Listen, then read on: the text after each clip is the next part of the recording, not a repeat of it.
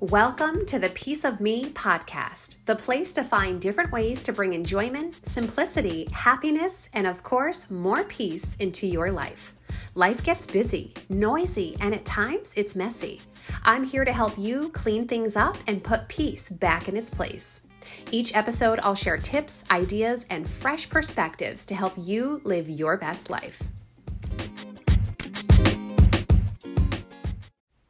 Hi friends, I'm Lexi Lee. If you're new here, welcome. If you're not, then welcome back. I'm really glad you're joining me today, and I'd love to talk about journaling and how to get started.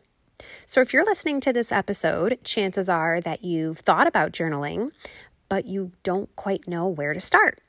So I wanted to share a little bit of information on how I got into it and how I find it to be beneficial, and hopefully that will help you. As the intro says, this is all about finding simplicity, bringing enjoyment back into your life, and a little bit of peace. So for me, journaling does that. I wanted to just tell you how I got started doing it. First, I heard a lot of people talking about journaling, and it kind of reminded me of the old days of Dear Diary, where you just sit with this clean page notebook and a pen, and all the thoughts that are in your head just come pouring out on the page. Okay, I think there's some truth to that, but journaling really doesn't have to be about, the person you had a crush on in your science class. It's a little bit different now, but you certainly could write about that person. But it's really just what's going on in your head at this moment. So when you sit down with that journal, what's going through your head? What is going well? What's not going well? And it kind of just helps you process the thoughts that you're experiencing. Another reason why or how I got started into journaling is people also said it was a bit therapeutic. Again, it helps you process the thoughts that you're having or whatever it is that you're going through. Journaling helps you really take a moment to slow down and process the thoughts and the feelings that you're experiencing by taking time to write it out on a piece of paper. It kind of clarifies those thoughts and feelings that you're having. So that's the therapeutic component to it. Another thing that this was something I noticed with myself, that anytime I was having an issue, and there's nothing wrong with this if you do this, I still do this, but if you're having an issue, my go-to was to pick up the phone and call a friend or call a family member. And I was almost looking for them to come to my rescue. And after a while, I noticed that that was my go-to. Pick up the phone as soon as I have an issue, I need somebody to help me. And I realized that I didn't want to show up like that anymore. That it's not someone else's responsibility to make me feel better about what I'm going through. That's something I have to work on. That's something I have to process and work through. So internally, I just thought, this is really something that is up to me. So that was one of the ways I realized I need to start to journal. Another way is it's really a great way to connect with yourself and again, hear the thoughts that are in your head. And I know that sounds silly, like hear the thoughts that are in your head, but there's a lot of stuff that's going on in our heads. And a lot of times in life, the environment that we live in is noisy. The TV, the radio in our car, the phone's going off at work, talking with coworkers, going to a store, just everything. There's noise around us at all times. So when we get a few minutes where it's just some silence or that noise is greatly minimized, that really helps us kind of connect internally to what is going on with us. So that's how I got started, or really why I got started. Now, how I got started is I wanted to pick a nice notebook and a nice pen.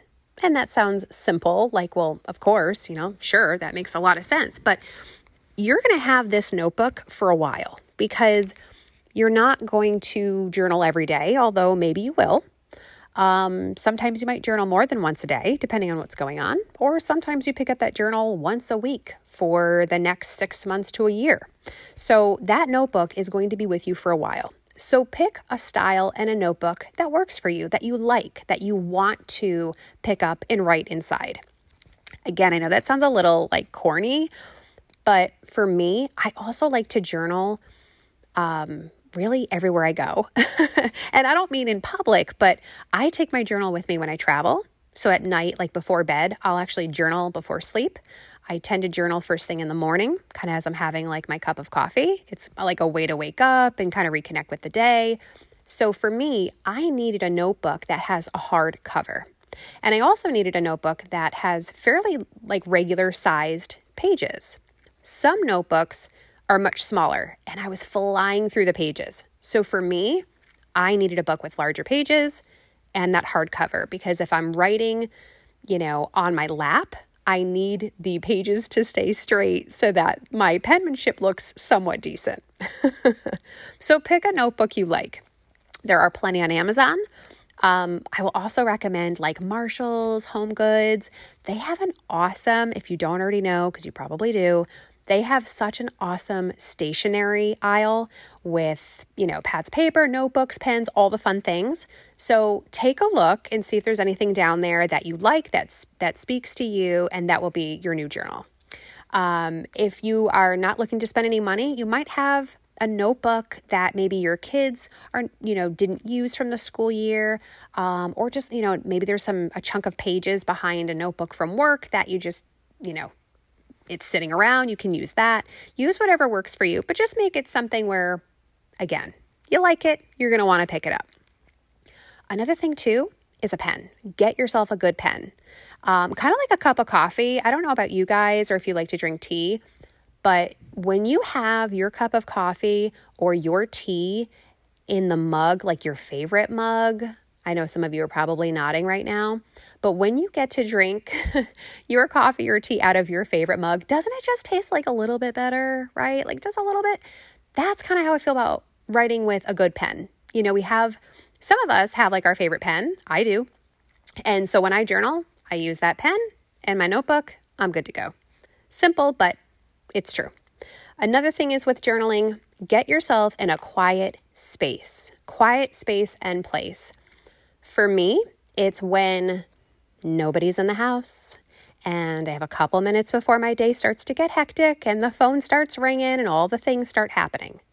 I get sometimes 15, 20 minutes in there, and that's really all I need. I take that little window if I need it. If I don't need to journal, I don't. Don't feel the pressure. Don't feel compelled. That's another important part of journaling. You use it when you need to. You don't always have to do it. It does not have to be a daily thing or another thing on your to-do list. It shouldn't be. It should be more therapeutic, and it should serve you instead of it feeling like a daunting task that you have to get done before you can get on with the next thing. Don't do that to yourself. Not worth it.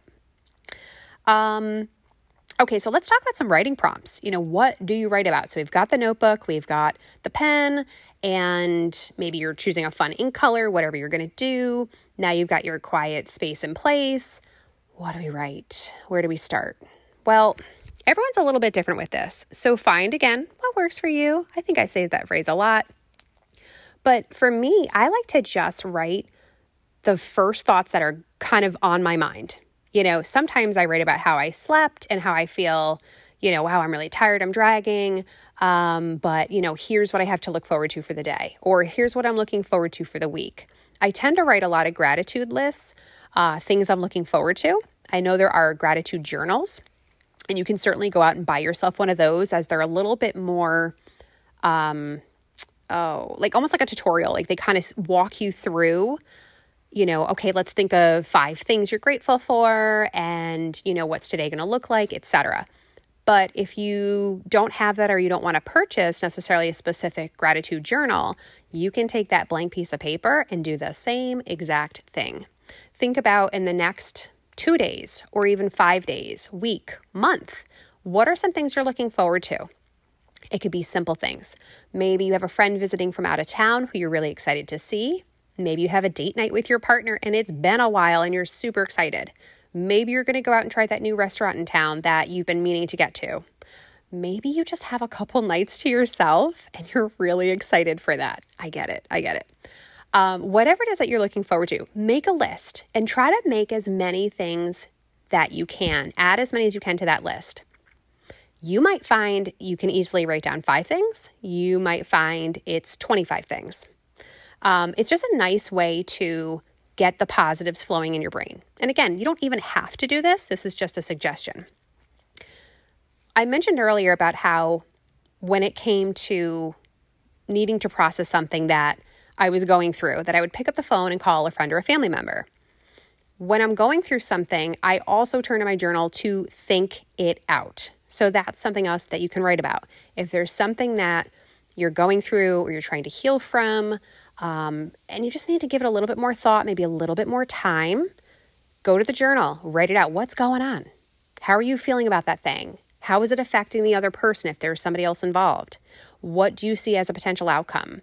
How can you move on from that situation? What do you need to move on from that situation? So just some ideas. Other things to do too, just go to Google and just type in journal prompts and you will get so many ideas. That's also another place to start.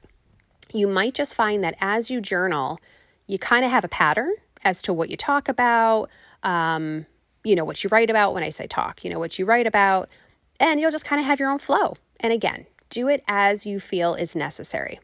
Another thing I want to share about the journal, kind of like the diary, it's private. It's for you, and chances are your eyes only. Keep it in a safe place because this is, your personal, deep, dark thoughts. And they might not be dark, but they just might be deep thoughts, and they are personal and private. So do not feel this should be your outlet. It is not something that you're going to necessarily share with other people. Keep it in a safe place in your home that's not easily accessible by maybe children who can read or whatever. And again, it's not that we're trying to be hidden or anything, but again, there are certain things you are allowed, of course, to be private about. And as you're working through something, there's nothing wrong with having a space to put those thoughts and keep them to yourself. So all of that said, I hope that when you get started with your journal journey, that these have inspired you as to what to write and kind of how to get started. And again, I really think you'll enjoy it. And I'd love to hear in the comments below if you are about to get started and how it's going for you. Let me know. So thanks so much for joining me, and I'll talk to you soon.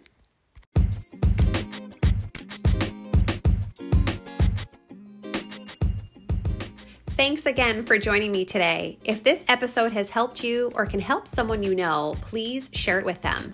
Stay safe, and we'll chat again soon.